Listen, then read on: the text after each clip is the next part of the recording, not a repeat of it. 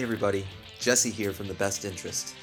If you're a regular podcast listener here, this one's going to be a little different. Every Sunday night, a group of 7 of us financial educators are hopping onto Twitter Spaces, which is a new feature on Twitter that allows audio chat rooms. Each week, we're going to be tackling a different topic, drawing on our various experiences and knowledge sets. We're calling this show Up and to the Right, the direction of growth, be it personal or financial. We're recording these sessions, and I'll be posting them here on the Best Interest podcast feed. Thanks all for listening. We had a really fun chat with some really good knowledge, and I hope you come check us out next Sunday night on Twitter. And as always, an investment in knowledge pays the best interest.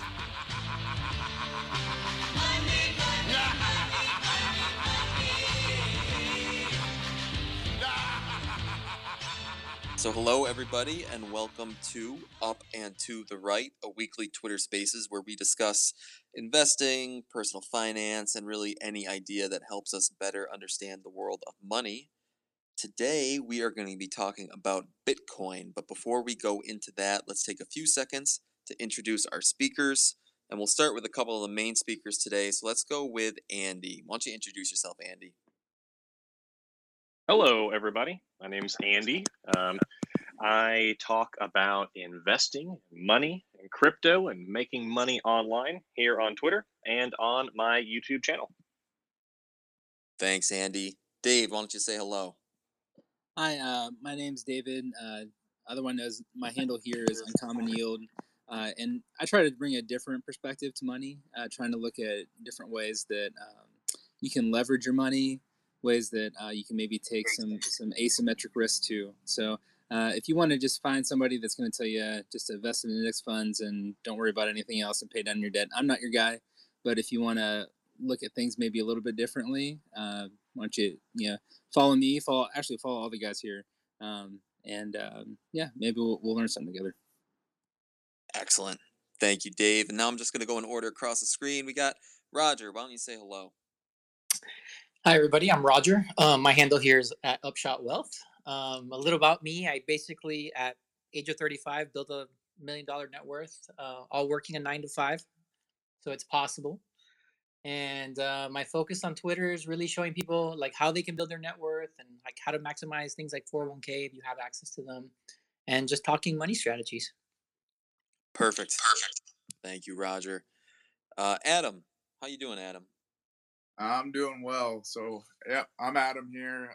Basically, I started doing Twitter, documenting our debt journey, paid off a little over 31 grand, and now just kind of showing on Twitter some of our financial moves and some things to maximize your money. Excellent. Thank you, Adam. Brandon, how you doing, man? Hey, I'm doing great. My name is Brandon. I write a blog called Rinky Do Finance.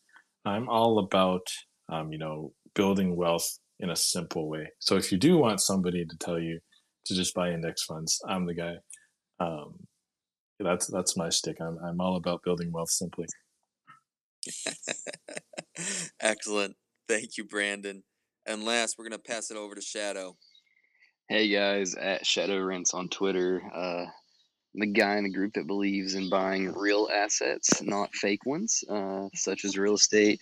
I've developed a portfolio of over 1.2 million in the last 5 years and about 22 units. So real estate's my space. Thank you, Shadow. My name is Jesse at Best Interest JC. I run The Best Interest, which is a blog, a podcast, and a newsletter for financial advisors who want to save time and get a hold of their clients. Speaking of real assets, I am fully invested in Beanie Babies. But today we're not talking about Beanie Babies. We are talking about Bitcoin. And we're going to talk pros and cons of Bitcoin. You're going to hear some bull arguments. You're going to hear some bear questions and hear the bulls defend themselves. And I think we are going to start tonight with Andy, giving us some overview of his views on Bitcoin, why he got involved with it, where he sees it going in the future, and really just, from an expert's point of view, the whole Bitcoin protocol argument. So Andy, without any further ado, do you want to take the mic? Would be happy to. And I love this early shade being thrown out. Thank you for that. Love it. Sign me up. So I'll give you a quick, like high level overview of Bitcoin. I'll touch on just a couple of quick points that I think are significant, and then see wherever else I end up. I'll try to keep it short and concise, and then we can kind of roll into the rest of this. So for those who are in the dark, what is Bitcoin? Bitcoin is a decentralized digital currency. It is the biggest one by market cap and network, the network size, and all that good stuff. It was launched in January of 2009 by a person or a group of people that are unknown under the pseudonym Satoshi Nakamoto. It unlike fiat currency, Bitcoin is created. It's distributed, it's traded, it's stored on a decentralized ledger system, which we call a blockchain. A blockchain is basically, the way I like to think about it is when you have your money in a bank account at Chase Bank or Wells Fargo, or take your pick. You put money in that account, you have an account number, and they have basically a spreadsheet, and they have your name, and next to it they have how much you have in your account. When you take money out, they change that. They are the central authority on telling you how much money you have in your account. They hold the keys to that.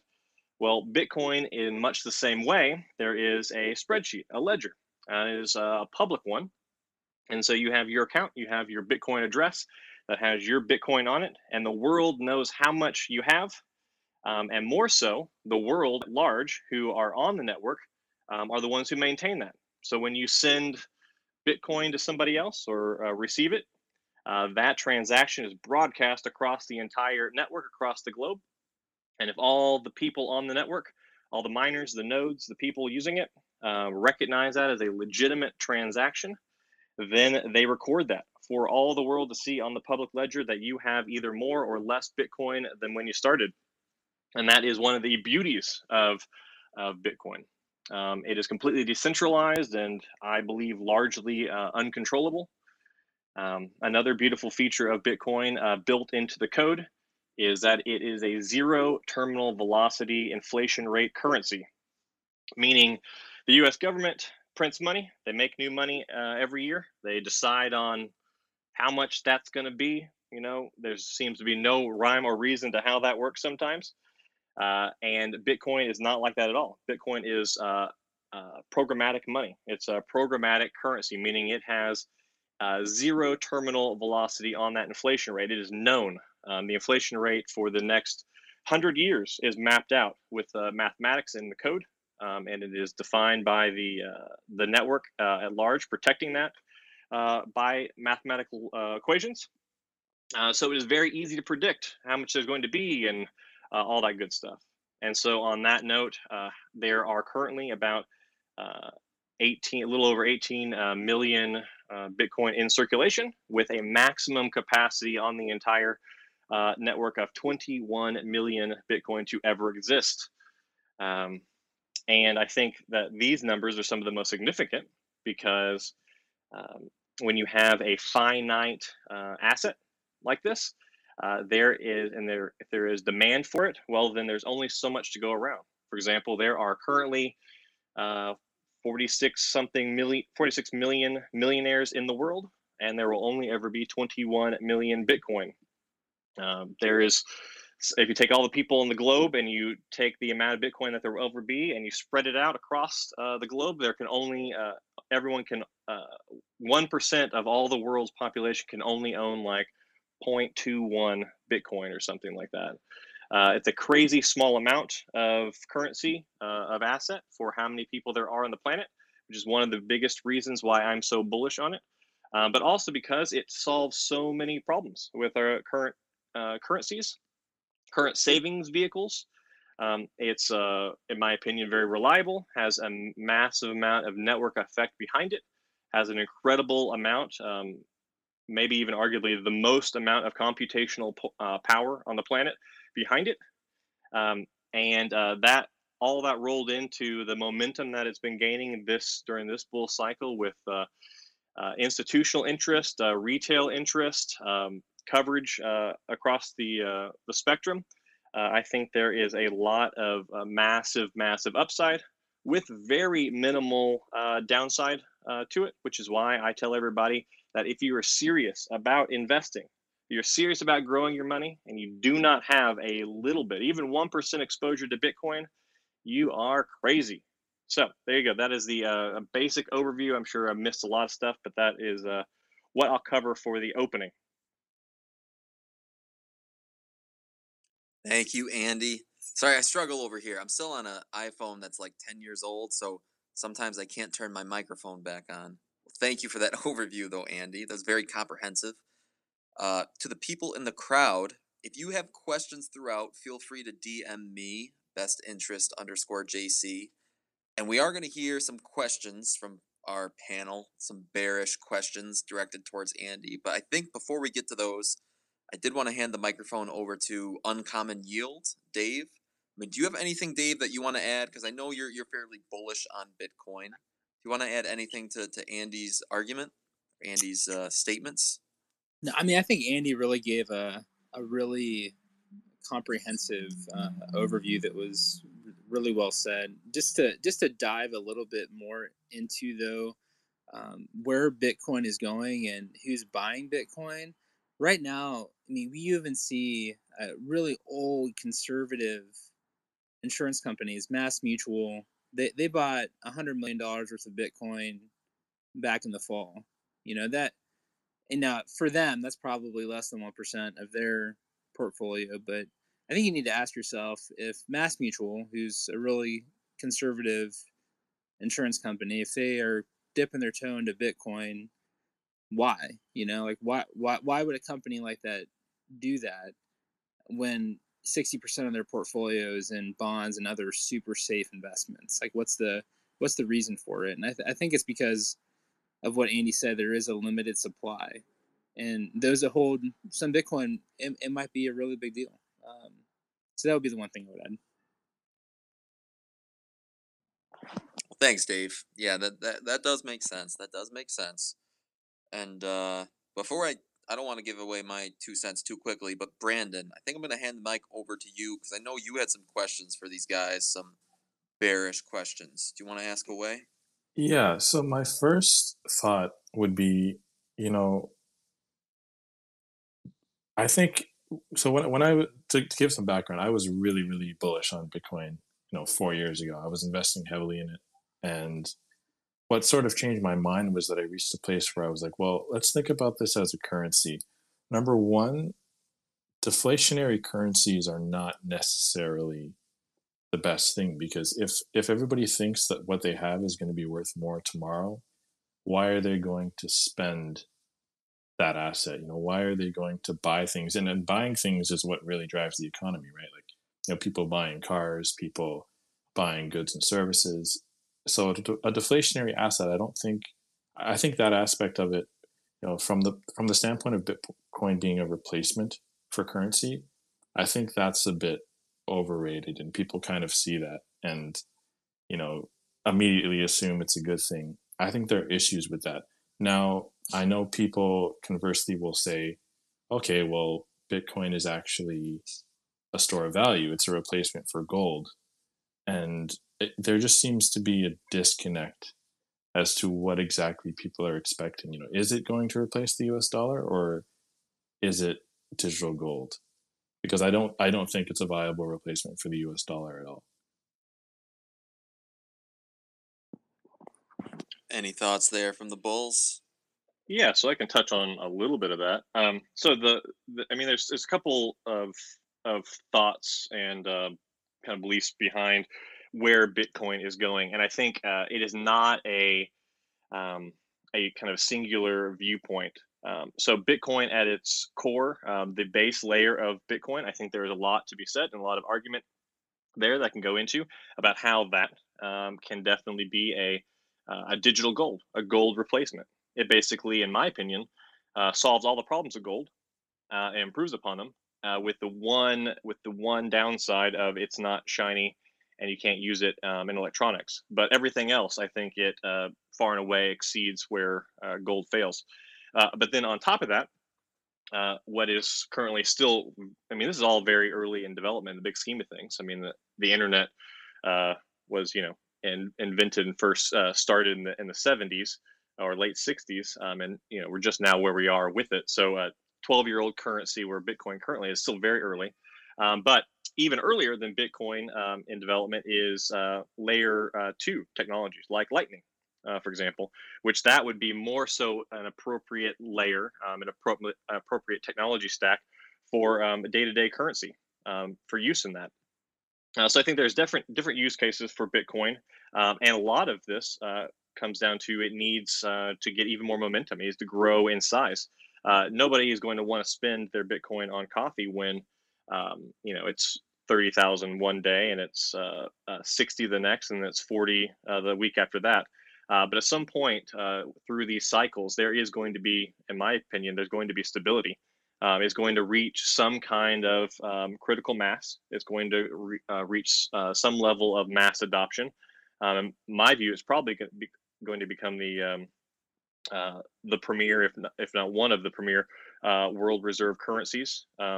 And and then on top of that, there's going to be all these layers where people don't even know that they're necessarily using Bitcoin for the transactions. It's just going to be the back end of all that good stuff. And so, at that point, spending it'll be just like spending just about anything else. And a lot of it will be invisible.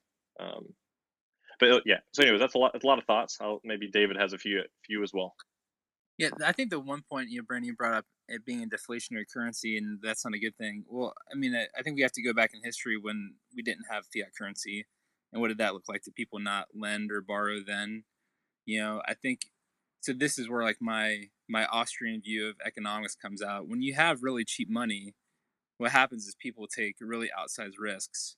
When people take really outsized risks, you get stuff like the 2008 financial crisis, right? So when you have a currency that is hard money that you can't inflate, you can't just print more.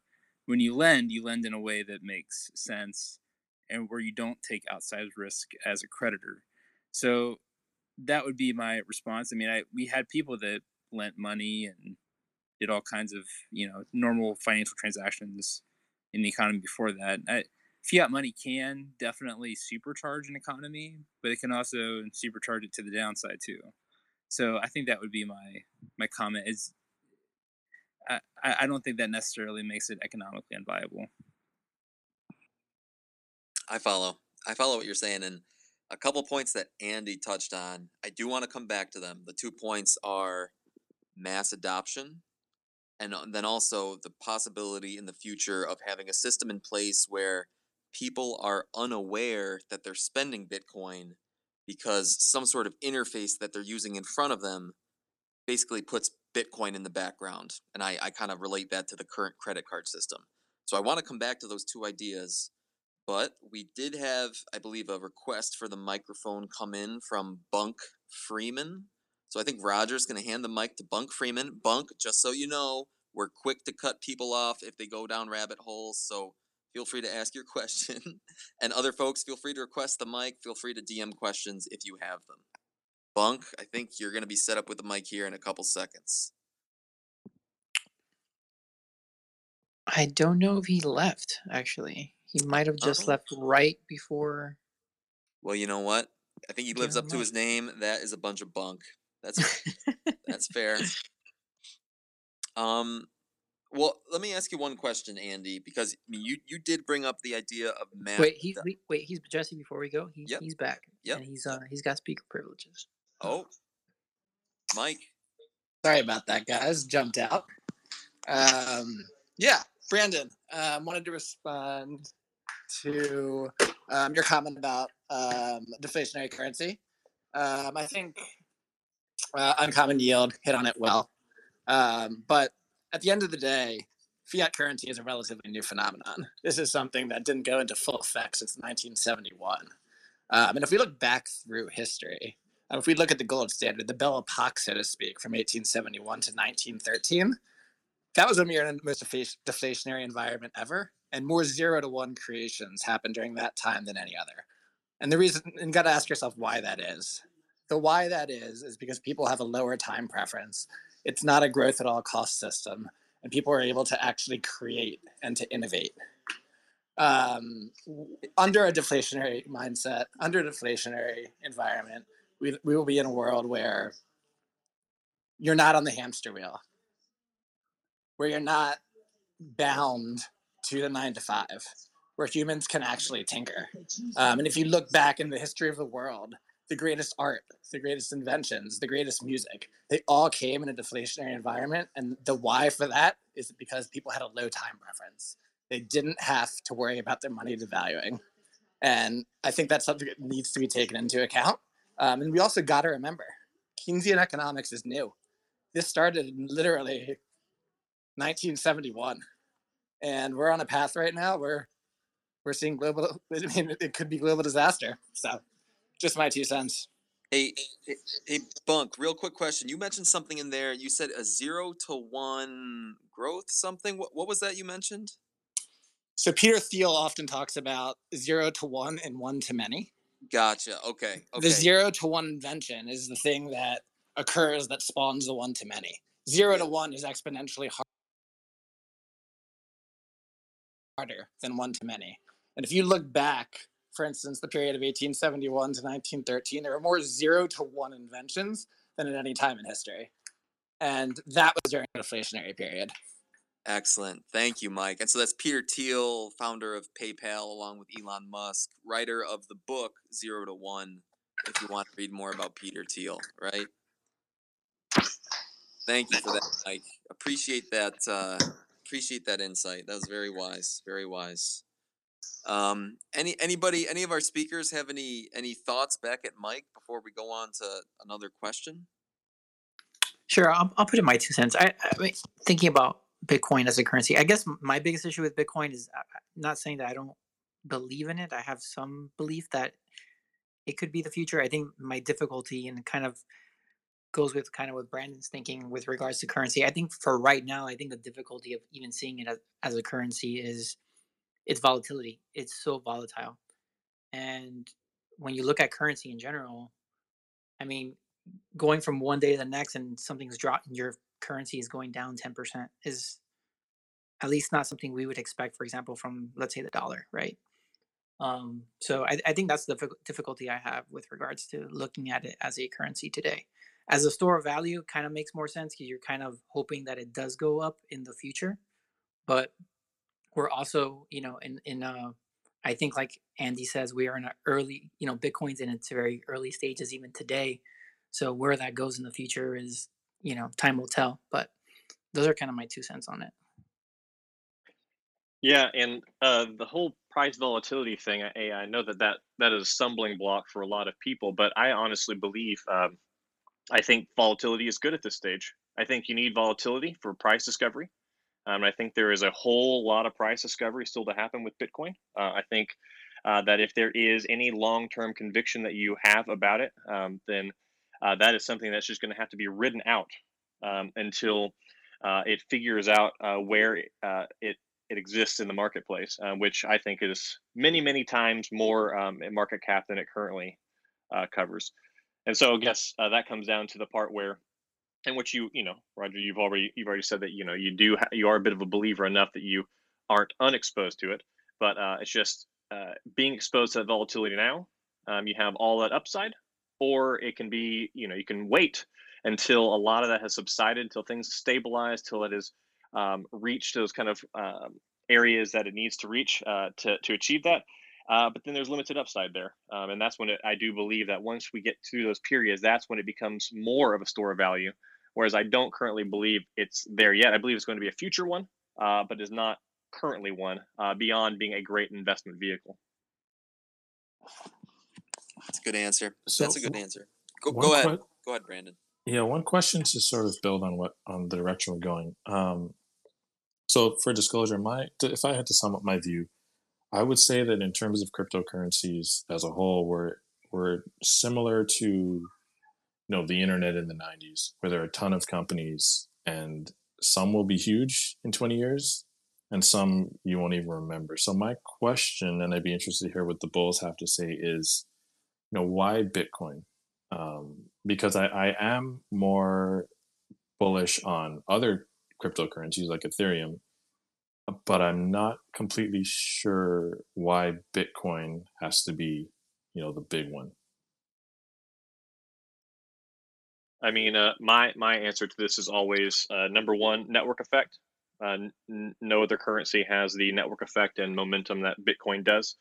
And then if I couple that with the um, reality that it was, in my opinion, very fairly launched, which is a next to impossible thing to do now that the kind of the genie is out of the bottle, more or less. A lot of people talk about, in the 90s or late 2000s, in the 2000s and stuff.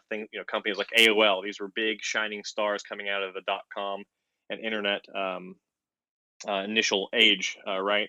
And they've lost all their luster since then. But I think this the argument of relating this to some of that period is it's inaccurate because these are all companies started by people, a lot of times publicly traded, and this is not an analog for Bitcoin at all. Bitcoin was anonymously created. No one knows who started it. It was launched into the world in the most fair way possible at the time, and it has since had organic growth, adoption, and development since then. And based on all those factors, that's why I believe it's going to win out. I think it has the greatest head start. I think it has some of the greatest technology. And I think any shortcomings that can be solved by other currencies can also be solved with Bitcoin in interesting ways without being overly complicated, without being muddled down by people who are known and able to control it. Just to continue to piggyback off what Andy said, it's so big. I mean, it's just so much bigger than everything else in the space. I mean, Bitcoin dominance is, if usually it's over 50%. I think it's a little bit under that right now. If somebody correct me if I'm wrong, but it's so much bigger than the entire crypto space in general. You see companies, publicly traded companies, and like other companies, like I mentioned, Mass Mutual, like put it on their balance sheet, actually invest in it. But I'm really bullish on Ethereum too, but I don't think we're going to see any companies put Ethereum on their balance sheet anytime soon, just because there's not that guarantee of limited supply. I think EIP 1559, and as somebody, Stephen would probably bring that up. I know he's listening. Where that could be a big deflationary impact on Ethereum, but the Ethereum Foundation has said, like in the past, that they're going to do whatever they need to do to secure the network, and if that means inflating it, they're going to inflate it. So, and two, there's no since there's no central group. I mean, who are you gonna go extort for Bitcoin? There's nobody, right? It's the whole network. You could go extort the Ethereum network. You can go extort the Chainlink Foundation. There are places you could go for other cryptocurrencies. That's not the fact here. It's really, it's actually is decentralized. It is a decentralized finance compared to a lot of the other things that are out there. So that's where I think that's the main difference for me from an investment thesis. And to jump on that with one more thought, talking about next competitors. Well, obviously, Ethereum is next on that list when you go to Coin Market Cap or something like that. It's the next biggest, but the fundamentals are completely different. Bitcoin has a set cap of 21 million. Ethereum has no cap. It's unlimited. And there are dynamics in that with it changing currently, moving to proof of stake whenever that finally happens. But ultimately, just the core level with many of these, the fundamentals, the basics of the that are engineered into it are fundamentally different. And I believe that Bitcoin has some of the strongest fundamentals amongst all the other reasons I mentioned for becoming those things in the future, like a world reserve currency, for example. I follow you guys. I do follow you guys. I have a bear question in a little bit, but we do have some good questions from the crowd. Financial Freedom Page, I've got your question up on deck, but before we get to that, I think we wanted to hand the microphone over to Steven at My Wealth Money, who not only asked us a bunch of questions in text beforehand, but Steven, when we give you the microphone here, feel free to verbalize. How you doing, Steven? Let us know. What are your questions, man? Hey guys, how you doing? Can you hear me? Hey, yeah, yep, we can. Awesome. Feel like I'm saying hi to you guys for the first time, but I've been tweeting and conversing with you guys so much over the last couple of weeks and stuff. It's been great. So, and just really appreciate the channel you guys got going here, and wish you all the best of luck with it, and I hope it grows and explodes. So just, I think my first question I have is for Andy there. Just your take on the next 5 years, where you see it going. Um, I'm not looking for a price prediction. It's I would kind of almost think like a fool's game trying to predict where this thing's going to go in 5 years, but just kind of a bull case for you where you think it could go in the next 5 years, and then also on top of that, what those biggest risks would be that could happen, and would any of those make you want to dump your holdings that you have? Hey, Steven. Good to finally chat with you. Yeah, you So, predictions. I mean, I think I tweeted today talking about this cycle. I don't think this cycle is over. I think this cycle, this bull cycle, still has some time to play out. I think honestly, what we're going to see over the next 5 to 10 years is just more and more of what we have already seen, and what we've seen a lot of this year, which is the institutional adoption. I think there's going to, I think especially, and I know you asked a question about him. I think what Michael Saylor did with his company, MicroStrategy, I think that's another one of those kind of watershed moments with Bitcoin. I think that is we're going to see more and more companies, institutions, funds, where it becomes crazy to not have it on the balance sheet in some regard. I personally think he's. I know you asked about him. I personally think that Michael Saylor uh, is a bit of a genius in that he was able to kind of see what he saw and make the bet he did. I also think it's incredibly unique the situation he is in, where he has so much control over his company, is able to do such a big bet. I mean, honestly, I was surprised to see something like that so early. But I think that that's I see a lot more of that, and that's going to spiral into price action and all kinds of interesting developments with it. As far as price goes, um, I think it is crazy as well to make any big price predictions. But I think this cycle, if we, it would be insane to me if we didn't see the six-figure mark finally happen.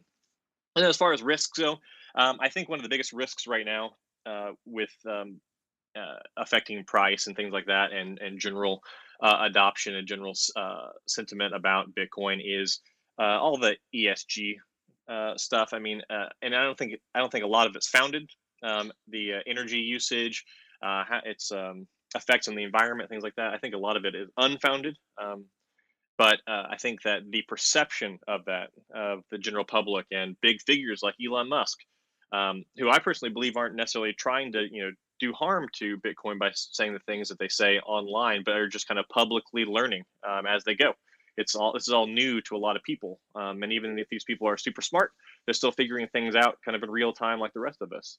Um, so I think that perspective of it's bad for the environment. These things having adoption based on that, which I believe again a lot of it's unfounded. I can go into more detail about that, but that is definitely the news cycles love that stuff. It's an easy way to keep price down and keep people scared about it, or thinking about it, or thinking it's a bad thing.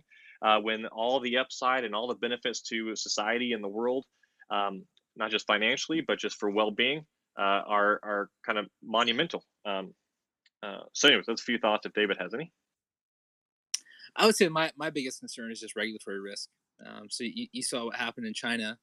I don't know if anybody's not aware. They put a pretty heavy crackdown on the miners in China, the Bitcoin miners, and they took a lot of them out. So if the United States is the biggest Bitcoin market in the world, if the United States government, for whatever reason, decided to make Bitcoin illegal, we would see a major downturn in the price. I mean, I'm fairly confident. What I continue to hold still then, that would be a really difficult question. From a legal standpoint, would I want to do something legal? My preference would be no. So I don't know, but I think regulatory risk is extremely high. I think it's becomes less and less as more people in government and more organizations put it on the balance sheet, and it becomes more part of the economy. But we're a little bit at a tipping point where I think if a government wanted to take a hard run at really trying to put the hammer down on it, they could. One thing I was going to add is that, like, not even about making it illegal, but like, for example, I could totally see them, for example, like taxing the hell out of it, right, in order to almost discourage it more than make it illegal. Is kind of what I could see happen. Yeah, as far as I think there's a lot of merit to what David said. I think that there are some risks with the regulatory stuff. I personally don't believe that the U.S. would do that. I think that that would be pretty dramatic and pretty crazy. But even if they did, yeah, I agree. It would be bad in the short term for Bitcoin. I don't. I kind of believe, like the internet, that Bitcoin is inevitable. So I don't believe long term it will stop this thing from happening. You can't slow the train down, but I don't think you can stop it. Um, but yeah, no denying that if that were to happen, that would be pretty ugly for a little while. I think another risk worth mentioning, it's maybe not a risk in the same sense as some of these other factors, but another risk worth mentioning as far as mass adoption would be if a security risk as far as, people's individual holdings. It's very easy to, send Bitcoin to the wrong address, or to, if you're not savvy, give up your private keys. And I think that's a risk that will hold a lot of people back from adopting it, at least in its current form, where, you're still very aware that you're using Bitcoin. Eventually, when that's not the case, obviously this won't be as big of an issue. But I think right now, a major issue is still that, it's finicky in a way that fiat money isn't. One thing that Andy just mentioned was kind of thinking about the long term, looking out, projecting to the long term. And we did have a written question come in from Financial Freedom Page, who asked, "Are you guys invested into Bitcoin, and are you holding for the long term? I've been thinking about getting into it, and I'm curious all of your guys' thoughts. Thanks in advance." So, real quick, I can say that I'm invested about 1% of my total portfolio into the Osprey Bitcoin Fund, or Osprey Bitcoin Trust, which I can buy. It's a mutual fund that I can buy through Fidelity, and they hold nothing but Bitcoin. So that's my personal exposure. But let's go around the room. Adam, do you own any Bitcoin? Yeah, I hold a small amount. It's probably about 2% of my portfolio right now, but I just been kind of consistently buying little chunks. Gotcha. Okay. Shadow, how about you? I own $20 worth of Bitcoin. Gotcha. Are you holding it for the long term, or is it a short term bet? It is going to the moon tomorrow, my friends. Okay. We'll come back to you, Shadow. No, I know. I literally got it for a joke with buddies. I have no belief in it. You guys know my thoughts on it, and we can discuss that later. But yeah, We'll, we'll just as a joke. we'll come back around the horn to you, Shadow. I know you have a question pent up for us. Brandon, do you have any Bitcoin? No, I'm slowly working to 1% of Ethereum, but I don't hold any Bitcoin right now. Gotcha. Okay, Roger. Yeah, I got about close to 1%. It's been pretty volatile, right? So kind of depending on what day you catch me, I'll have 1% of it. Yeah. Same. I know what you're saying. Same here. And then Dave and Andy. I mean, I know you guys probably have a little more than us. If you don't mind sharing, I mean, how much Bitcoin do you guys have? I'll just say my total crypto, because I have exposure to Sure. other stuff too. It's probably about 15% of my portfolio. Okay. Andy. And I'll be the crazy guy here. I'll be that guy. 35-ish% of our net worth is crypto, with 80% of that being Bitcoin. And if you hop on Twitter and read some of my threads and stuff, you'll see that our net worth is roughly 1.2 million. So you can do the math, figure out how much I have. Yep. I mean, I will say this, Andy. A wise person once told me, if you have the conviction and you have the belief behind it, it's not so much crazy anymore because if things hit the fan, you're still going to have your belief in it.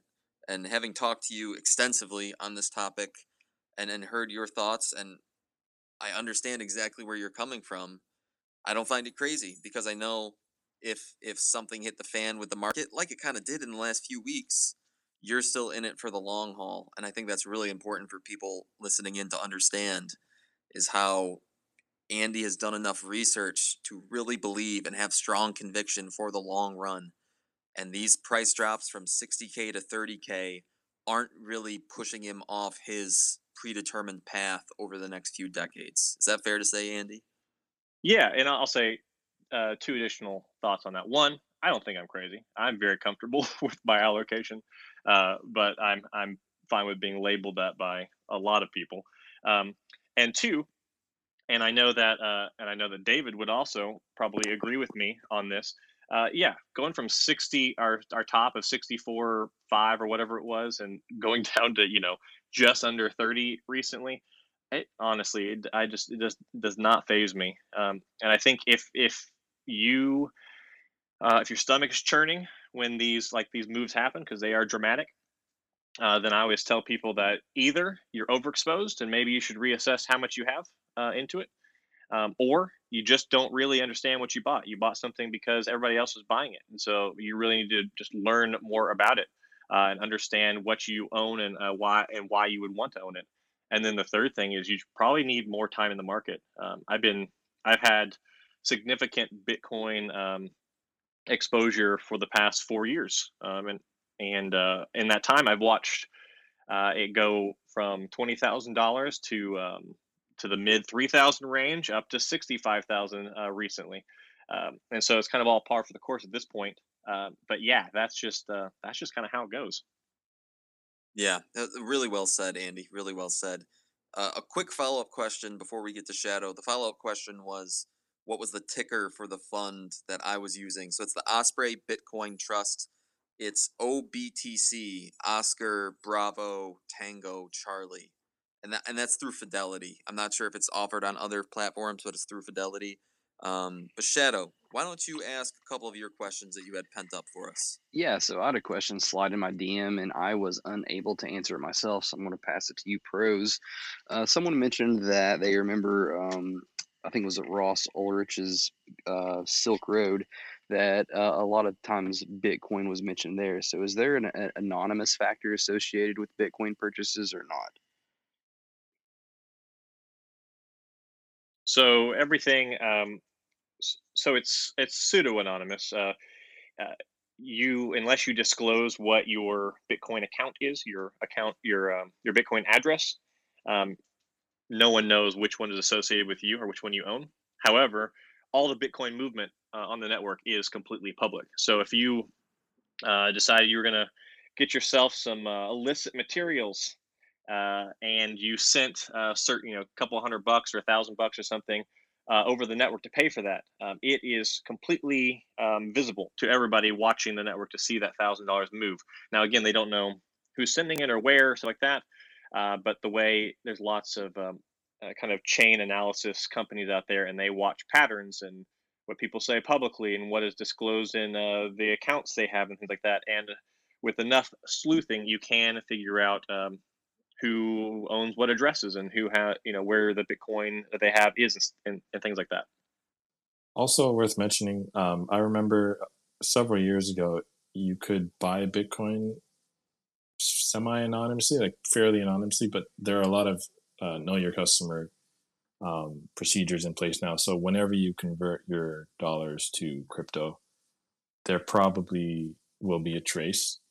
And from there, if you were ever subpoenaed or something, or if the exchange would ever subpoenaed or something like that, it wouldn't be difficult to figure out from a legal standpoint, who owned which addresses. Yeah. I think the bad guys are always going to be able to figure out, ways around stuff. That there is ways you can really protect yourself and get around stuff. It's possible out there, but I mean, let's be frankly honest. I mean, I think a lot of the the FUD that you'll hear out there is people use Bitcoin to buy illicit stuff, and they know about Silk Road and all that kind of stuff. And Andy laid out this pseudo anonymous, um, you know, uh, case really well, or like what that is. But lots of money dirty money gets funneled through the traditional financial system all the time. That's like 99% of all the bad money. So, I mean, I think it's just, I mean, does it happen on Bitcoin? Absolutely. But, big banks get popped all the time for doing bad stuff. And it's probably the bank that you use is probably gotten popped for doing it too. So it just, I just think I think that's where that kind of question ends up going, like logically. And I get it, but it's just really a poor realization of the whole financial picture and what's going on. So, Andy, if you were buying a powdery substance, would you use cash or Bitcoin? Depends on where I sourced either the cash or the Bitcoin. To what Brandon said, by the way, there are still places where you can buy Bitcoin privately, but they are not user friendly, and they are not, and you do pay fairly exorbitant fees, and you definitely pay above market rate to enjoy that privacy. And also, there are ways to privately send and receive Bitcoin, and that's a whole nother deep dig into something called CoinJoin. But there are ways to totally be off the grid with Bitcoin, but that all takes a lot more work, and that is definitely not becoming the mainstream. Yeah, Shadow, real quick. I mean, I buy powdery stuff every week at the grocery store using a credit card. That's just me personally, but I know I don't know if that helps your question or not. We Yeah, I did. was wanting to bake, so powdered sugar was definitely on the list. I appreciate that. I don't know if they have credit cards down there, but that's what I use. It's just me. Adam, I know Adam had a question pent up for us. I want to pass the mic over to Adam, and then I think Aman. I know we've got you. We see a question coming in from you, and Steven, we see one from you as well. So Adam first, and we'll go from there. So my question for Andy and Dave would be, where do you guys kind of see like companies accepting Bitcoin? Is it going to be something that kind of just gradually grows, or something that kind of is like we see a period where there's kind of an overnight shift type thing? I know Tesla was taking it for a little bit. I believe they aren't anymore, but my curiosity is just the currency usage, like somebody using that at a grocery store or something along those lines. So I think we're still really early with the currency aspect of it. I think that's gonna we still need a lot more kind of price discovery and more adoption with companies, institutions, and stuff like that before we get really into that. But I think that's going to be the technology that are built on top of Bitcoin, like the Lightning Network. And right now, there's some amazing companies like Strike is a great company if you want to look into. That's a payments company, and they're building uh, person to person payment network on top of Bitcoin using Lightning Network, and it's instantaneous. It's the model they're doing, I believe, is completely fee free, and it's pretty amazing. And I think that what we're going to see is, I don't think it's going to be overnight. I think it's going to be gradual. But once we see that kind of terminal velocity, critical mass kind of moment pushing Bitcoin over the top, and then little by little companies will start adopting it, accepting it as with payments. It's going to be through technologies like that, where there's going to be some app or some slick interface, and Bitcoin is going to be the back end, but you're largely unaware that you're using it to transact, to do that kind of person to person or company to company or purchase product transaction. Yeah, I think we're still a ways away, and I think right now, I mean, it'll be really interesting to see what happens with El Salvador. They just made it legal tender down there. So what will that adoption look like down there? The government seems to be pretty bent on really trying to make it happen. So that's really interesting. There's like but I think right now too, like every time. So let's say you bought Bitcoin, and you're early, like Andy or some of the other people that are listening, and you bought it around 3,000. Well, it's 30,000 now. If you spend that money, you're gonna have a taxable event at that point. So are you going to want to incur that, or are you going to use the money that you have in your account?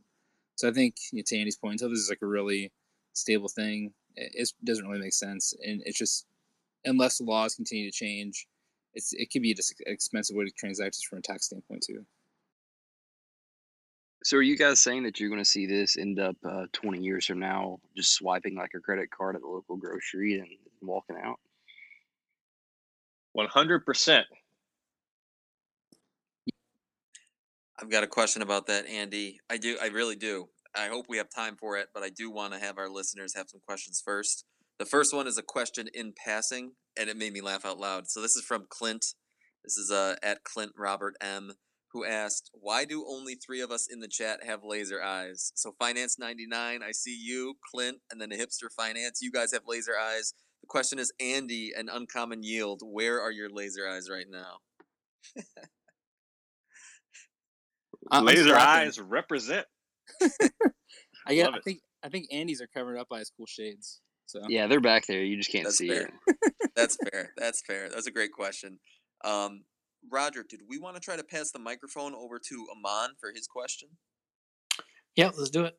And Aman, I'm sorry, if it's pronounced differently or Amen, please correct me. Hey guys, my name is Aman Singh, and I have a channel called Crush the Wealth Gap. I wanted to ask a question, and this is kind of how I'm thinking about technology and kind of Bitcoin and the overall trend. And so I kind of want to not dive so much into like the details of things, and so I kind of shy away from tiny, small details like daily, minute by minute, those kind of things. I'm zooming to 5-year, 10-year, 20-year, 30-year time frames. So as a macro trend, technology is a huge trend that our species entirely would be moving in this century in technology. Like we will have better technology in 50 years, right? All of us would say that. Like anybody not saying that would probably be a doomsday person thinking have some kind of nuclear war and then we'll go back to sticks and stones. So there's ways of classifying certain civilizations by the amount of energy they're able to use, right? So there's a type of civilization that can use planetary energy to do whatever it needs to do. I believe the internet is one of those technologies is using energy from the world to provide all services all over the world. Internet native currency called Bitcoin has emerged, 1% or less ownership in the world right now. So when I thought about this a little bit, and I realized, and I thought Bitcoin was a joke from 2014, and when I kind of thought about this first, and I kind of said, okay, well, is this something that's going to be here for long term, right? And the Amen. mechanics. Yeah, go ahead. No, I mean, I follow what you're saying, and you're making good points. I'm just, what's your question for us?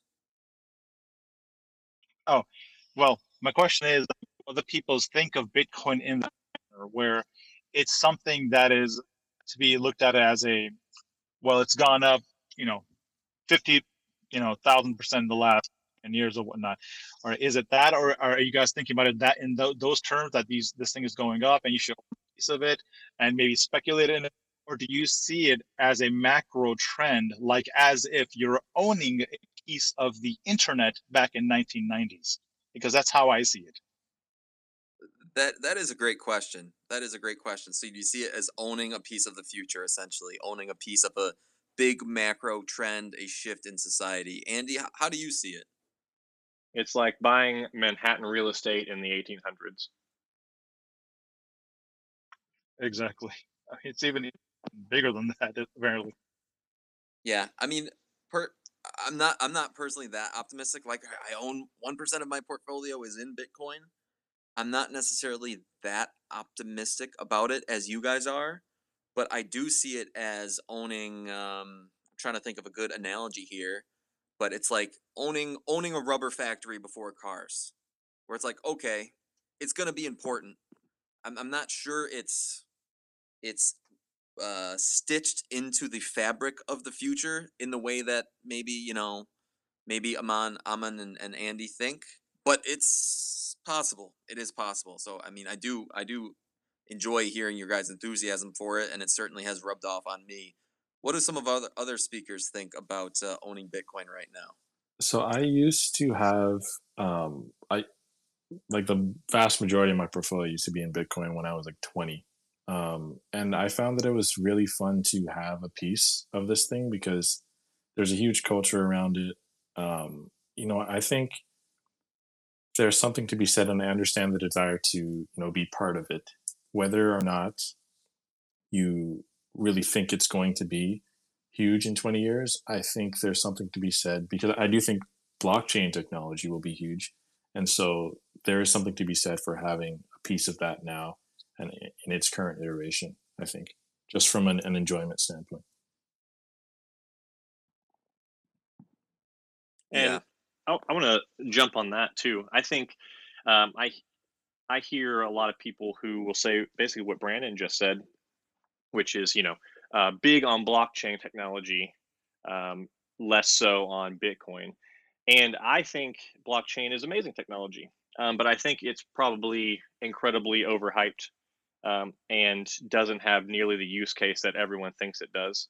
I think most of the use cases for many of the utility tokens and other cryptocurrencies out there would be better utilized not on a decentralized ledger, but on a centralized, well-built database. I think that aspect of it is wholly overrated. But I think Bitcoin as a currency, it is a perfect use of that technology, and given its current status, I think that it'll be one of the defining uses of that technology. And Jesse, you need more than a 1% allocation. So, guys, I'd love to jump in here. So, as somebody who is completely bearish on the topic, I own over $1 million in real estate. We all know this, 22 doors. I own something I can touch. And if we're using Bitcoin as a currency, I don't see there being an argument to where you can compare them equally. But if we're talking about holding them in a portfolio like an investment or an asset, then you should be able to compare them. So, how can you sell to me, Andy, or anyone else, that owning an imaginary asset is as important or more important than owning real estate, which is also a finite asset? So I'll briefly jump over to the bull side and say, like, well, then you could make the same argument for stocks, right? Like, and I know people who make that argument. They don't want to own stocks because they'd rather own real estate that they can touch. But stock is owning a part of an actual company. So it's still a real asset there in the grand scheme of things. Fair point. Yeah. Yeah, but it's an imaginary piece of a real thing, and the real thing itself is a bunch of people making up ideas and selling it to the world. So it's just as made up, really. It's just got people behind it directly, working on it, where you can see their faces and stuff. Whereas Bitcoin has people working on it too. You just don't know who all of them are. But as far as the whole imaginary thing, whatever, I mean, it's like a website. It's out there. You can't touch it, but we see where the internet has gone. The world's going digital. We live in an international and internet society now, so that's only going to be exacerbated going forward. And also, when it comes to like the argument of having some exposure to it, I like to think about it like this: if you took 1% of your net worth, or even half a percent, but I mean, 1%, let's just use that, and bought some Bitcoin, what's your downside? It goes to zero in some hypothetical situation, and you lose 1% of your net worth to that. I mean, that can happen with market fluctuations on anything you own, but the upside is so immense. I mean, we're talking about if this thing eats the market caps of things like gold, well, then one Bitcoin is worth $500,000 per coin. The upside is immense, and it's so unbelievable, the upside, that I just can't ignore having some exposure to it. And I think anybody who is a reasonable investor and wants to grow their money, that upside to downside equation in your head has got to be very hard to ignore. So if I'm hearing you, you're saying it as an asset, you would still recommend it no matter what, just as a coin flip in a small amount of your overall portfolio. Is that correct? Oh, definitely. I mean, I can make arguments for everything beyond that, but yeah, just at its core, sure, definitely. Appreciate it. Yeah. Real quick, everybody. I mean, for people listening in, I think we can't thank you enough for joining us for this hour. And because we still have a few questions in the queue and this conversation has been so lively, we're going to stick around for a few more minutes because we're all enjoying it. I hope you're enjoying it too. If you are enjoying it, please feel free, please give us a follow, especially, Andy and Dave for leading this conversation. But as wise and Andy as Dave are about Bitcoin, the other folks here who have been speaking today have their own sets of knowledge that can improve and have improved my life, and I think can improve your lives too. So thank you for sticking around. We're going to be here for a few more minutes. Clint, I just saw your DM come in, Clint. To be honest with you, you're like fourth or fifth in line. I'm not sure we're going to get to you, so I might suggest feel free to reach out to Shadow directly. I think Shadow Clint had some ideas for you. Nyan, I think we're going to give you the microphone next, but before we do, we had a question that's been waiting in DMs for a while, and that question is, how can we use Bitcoin as a medium of exchange if governments, especially big governments, are not yet accepting it? So even if a poorer country, like say El Salvador, starts accepting it, will it really have a big effect until the bigger countries give Bitcoin the green light? Any thoughts on that macro question, Dave or Andy?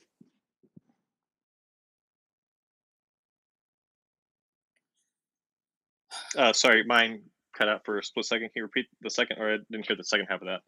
I'm sorry. So the question in short is, will Bitcoin have a long-term value until big countries start to adopt it?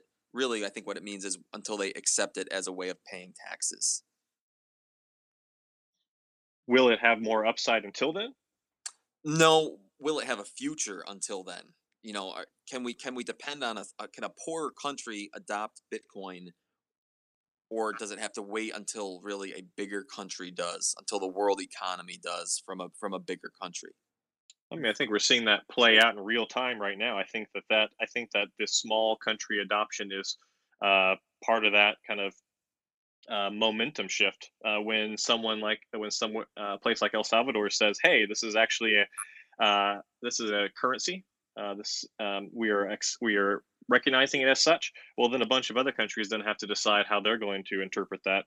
Um, and then, yeah, I mean, I think real momentum will come when some large countries decide to give it that same credibility. But no, I think it's inevitable either way. Okay, thanks, Andy. Thanks, Andy. I followed that. Roger, do we want to hand the microphone over to Nyan? I apologize if I'm mispronouncing that name, Nyan. But Yep, I just did. Yep. Perfect.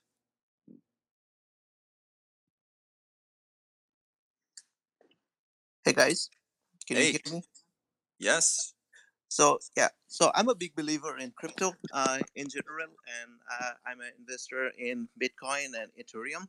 So my question is very straightforward. I just want to know how Andy or the Uncommon Yield, you guys decide if you have, let's say, 10, 20, $30,000 lying around on your checking account, and you want to put it on Bitcoin. How do you decide, like, what price is good for buying? Uh, By the dip. yeah, no, I just dollar cost average. I mean, there's a lot of really cool calculators out there. If you have a big chunk of money out there, it's really the market is so volatile. If you've followed it for any period of time, the price swings are massive. Just dollar cost average. I mean, that's the best buying strategy for really accumulating any asset that you want to buy. So don't buy the top. Don't try to buy the top or sell the top. Don't try to buy the bottom. Just get in a little bit over time. Got it. Hey, Nyan. Hey, Hey. good to hear from you, my friend. Mhm. And actually, Jesse on his blog has a great blog post on Bitcoin buying, and based on that, I would say two things. One, just what David said, dollar cost averaging. That's what I do. And two, if you just have a big chunk of money, there's two ways to handle it. One, just go ahead and buy and just get in the market as soon as possible and just wait it out long term. That's going to be a positive over the long haul. Or two, If that gives you any worry, well, then just resort to answer number one, which is dollar cost average, and just sit that into the account. Span that out over the period of time which it'll last, and then just automatically buy based on that. That makes sense. Thanks a lot, guys. Yeah, thank you for the question. I just tweeted at you the article that Andy was speaking about. So give it a read and let me know if you have any questions on that. In short, dollar cost averaging over the history of Bitcoin has proven to be a better strategy than waiting for dips, because essentially Bitcoin has been running away from us. And sometimes you'll be waiting for a dip and the dip never really comes, or it comes too late and you would have been better off buying the entire time. Um, Roger, I think you had mentioned, Roger, we have another question from Steven. Is that right? That's correct.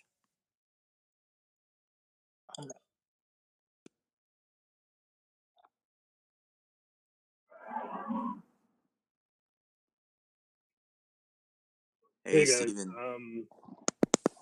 quick question for David and Uncommon Yield. So I got this email from one of the exchanges, and they said, "Hey, and they're a reputable one.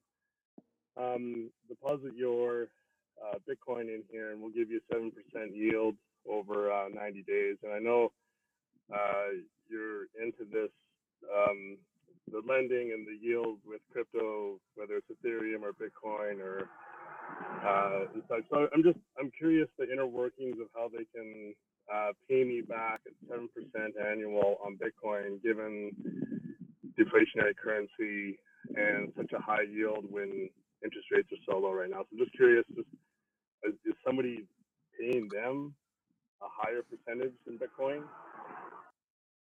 Yeah, no, that's a or great how are they that's a great raising and paying that money?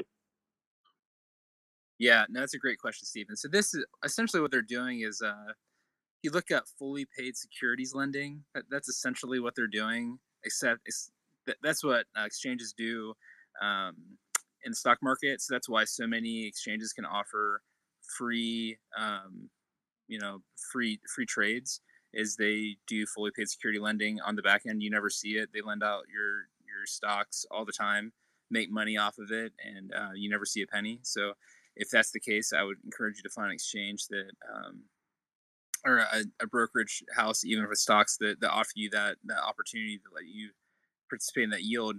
But they're doing the same thing. So companies like BlockFi or Celsius or Nexo, Lend, Voyager. There's a bunch of them. What they do is Bitcoin is a really thinly traded asset. So this is going to get kind of technical. So if you all aren't following, I apologize. This is going to be kind of like the quick and dirty since we're close on time. But the float is really small. So that's like the amount of um, Bitcoin that's getting traded on these exchanges. So if you're an exchange, if you're Coinbase or Binance or whatever, you need enough liquidity in those markets for folks to be able to buy and sell. If you don't have enough liquidity for folks to be able to buy and sell on your exchange, you're not going to be able to make money. One, and then two, they're going to get shut down. Like there's like the infamous like Coinbase outages that happen whenever Bitcoin's like really running or really crashing. It magically just shuts down, right? So these exchanges pay an exorbitantly high fee to places like BlockFi, like Genesis Capital is another really big one, to to be able to float enough Bitcoin to have liquidity in their exchanges. If you look at any of the DeFi protocols that are out there too, the yields are super high. I mean, there's like 20%, 80%, 100% in some of these liquidity pools. And like, I be very careful. They're super risky.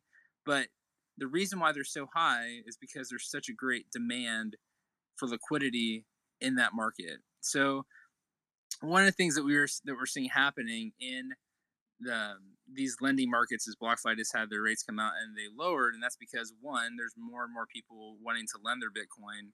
There's more competition coming out to lend Bitcoin to these big entities, and then three, like the price is going down, so people wanting to borrow, the volume is a lot less, so there's less demand. So that's kind of the quick and dirty answer. But if you search for fully paid securities lending, you can get a pretty good feel for what exactly like is happening from a mechanic standpoint.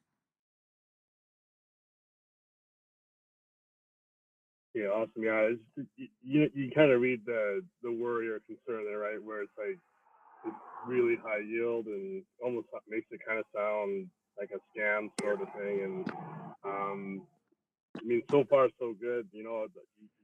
Everyone's tweeting and talking about the different high yields on USDT, et cetera, et cetera. We don't, you know what I'm talking about. So I'm just, somebody has to pay the bill, and I'm just concerned, just counterparty risk on that, and just somebody's like, oh, I can't make the payment.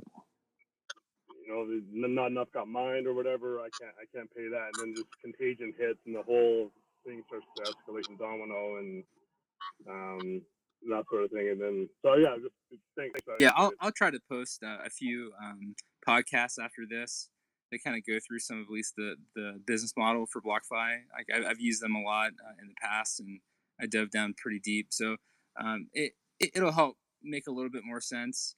I definitely understand how the people can be reticent, in saying the yields that are so high, but they do make sense when you kind of start to understand the market. You understand how thinly traded it is, and you kind of pair that with like fully paid securities lending that is like a normal market making activity that happens all the time in the stock market. David, would you say that those services, that the yield that they pay is an uncommon yield? It is 100% an uncommon yield, Andy. Andy, we're gonna kick you off. Get out, Andy. I accept this. Dave, I'd certainly be interested in hearing you talk about the business model of BlockFi because it's a great question, Stephen. I've had the same questions, almost like where are these yields coming from exactly? And when I don't have the answer, because I don't have a good answer and I haven't committed the time to finding the answer, part of my brain says, boy, it sure sounds like a pyramid scheme. So I would love to hear your thoughts and on explaining why it's not that. I would certainly benefit from that. Yeah, I mean, maybe we can cue that up for a podcast in the future, and you guys could pepper me with questions and figure out what I don't know. I think that'd be fun. Very cool. Very cool. I mean, let me plant this flag in the ground. Like I still have a few questions lined up, but it's gonna take us till like 11:30 my time to get there. So I almost feel like we should save them for another round. But I want to go around the room. I mean, any questions right now while we're still going from anybody else on the speaker microphone?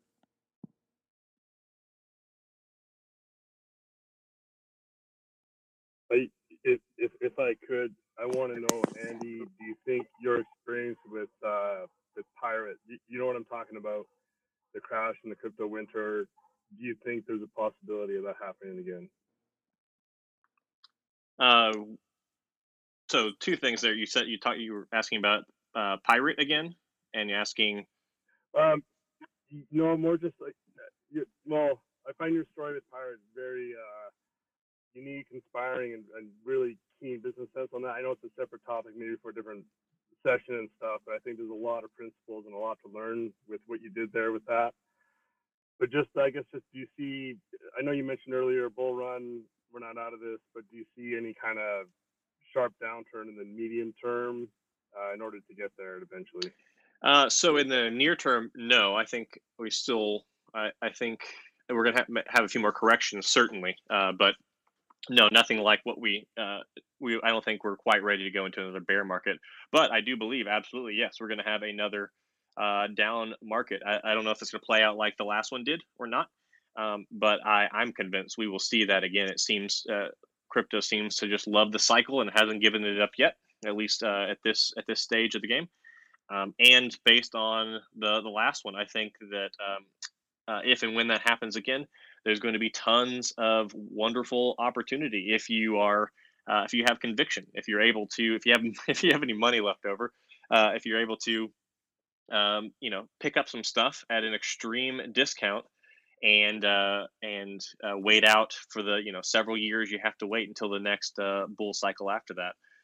And the thing that Stephen is asking me about specifically is I did a thread on an altcoin called Pirate Chain, and essentially during the last crypto bear market, the crypto winter, it's one of the many plays that I made where I spent very minimal buying a mining an ASIC miner, a mining rig, to mine it because I saw potential in it.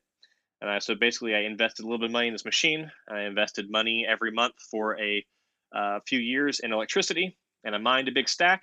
And I spent maybe $1,200 on that investment. And at Pirate Chain's peak, that investment was worth like $150,000 to $185,000. I exited some of that position and held some of it, but that is one of many decisions I made during the last bear market with mining, investing in coins I saw potential in, all with the end result of just increasing my Bitcoin stack. That's really cool, Andy. I think you're one of the few people who I know personally who runs a mining rig. I think it's really cool to hear about that because it really is almost like kind of like printing your own money. At least in my head, that's how I think of it. Yes, I have a miniaturized Federal Reserve in my house. It's wonderful. Decentralized reserve. And one little thing I wanted to add to Steven's question. I'm not sure if it 100% answers it, but I think it comes close. I own a lot of stocks, and I know in the back of my mind, I am very well prepared for the fact that stocks could drop 30 or 40 or 50% in the near term. It could happen. We saw them drop 35% last year, and I wasn't too bothered by it. I knew it might happen, and when it happened, I wasn't too bothered by it. With Bitcoin, that percentage might be 50 or 60 or 70%. And I think if someone has done their research and feels confident in the long run, like the way Andy does and like the way Dave does, and to be honest with you, like the way I do with my 1%, I'm not too bothered by the fact that it might drop 50% in a short time span because I'm holding for the long term. Now, I don't have the confidence to hold quite as big a percentage of my portfolio as Dave or Andy, but that mindset in the back of my mind about how much it could drop if things went poorly does help me maintain my faith for the long term, similarly to the way it does for stocks. Just my 2 cents.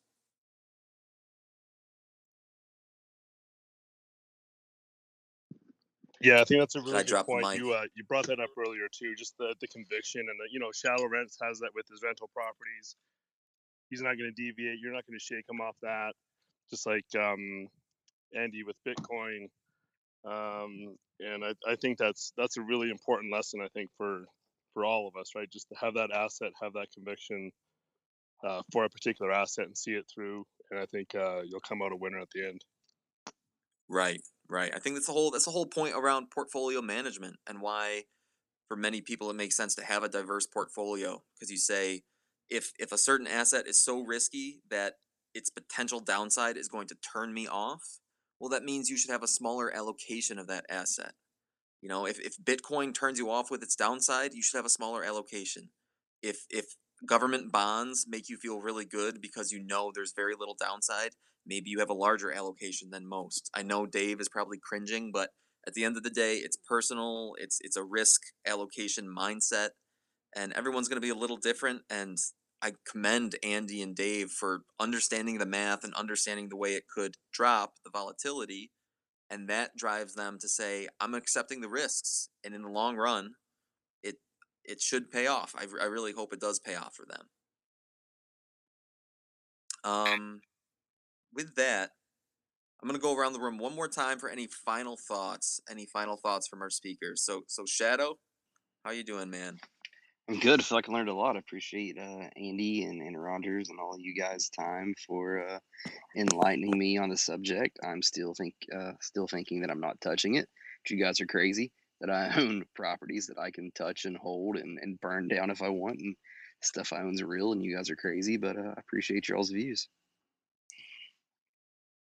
Roger, how about you? This has been great. I mean, I've learned a lot from you guys as well. For me, I'm kind of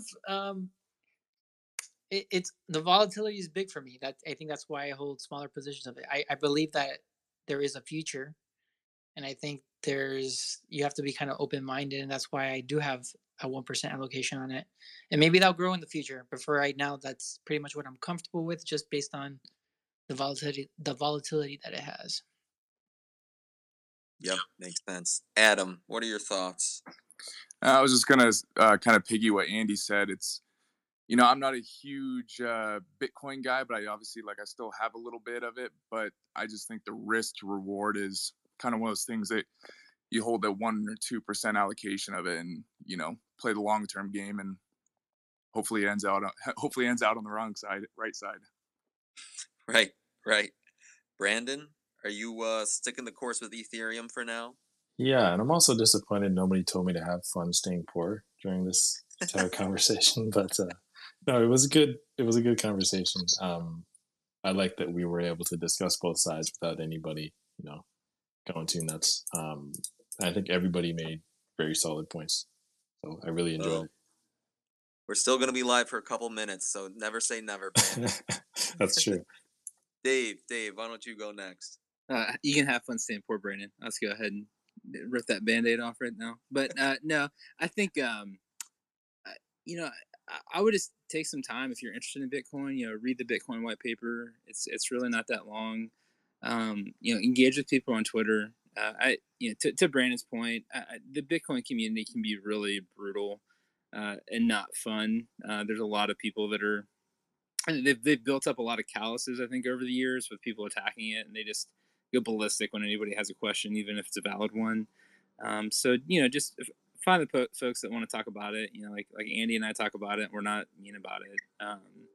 So find the folks that are interested, want to teach you, want to learn, and aren't mean about it, and just do a little bit of your own research. Thanks, Dave. I want to just give a big thanks to some faces in the crowd who I see who are familiar, and even more faces in the crowd who I see who I don't know yet. Thank you guys for calling in and listening to this for the past hour. It means a ton to us. But I want to give the last word to Andy. Andy, why don't you sign us off? Yeah, thank you for everybody who has listened in, who stuck around, and if you've submitted questions or participated. I really appreciate it. We all really appreciate it. This is a ton of fun to talk about this stuff. It's obviously something some of us are very passionate about, so it's always exciting to chat with everyone. I will end with this. I think if there's anything in here that piqued your curiosity, if this got you, if this got the mind kind of running a little bit and thinking about Bitcoin, maybe you don't have an allocation, or maybe you have a very tiny one, and you're thinking about this whole, maybe I should allocate a small percentage of my portfolio. I just encourage you, there's so many resources out there, so many great podcasts, books, etc. I'm sure many of us are happy to chat with you too. Reach out and do the research for yourself. See if there's any personal conviction there that you find for yourself. And then I encourage you to give it a shot. I think what a lot of people are going to find is if they give 1% allocation in their portfolio to something like Bitcoin with such asymmetric potential upside, that in the upcoming years, they're going to see that 1% of their portfolio so far outperform the rest that they're going to wonder why they shouldn't have more of an allocation, 5%, 10%, or whatever. I think the potential there is incredible, and I'm excited to be a part of the ride, the journey, and the community, and excited to chat with everybody here. So thanks for taking the time to do so. Excellent. Thank you, Andy. Thank you all. All right, everybody. I think that's it. Have a great night. See you, fellas. Cheers, guys. Thank you. Thank you, everybody. Thank you. See ya. Have a great night, guys.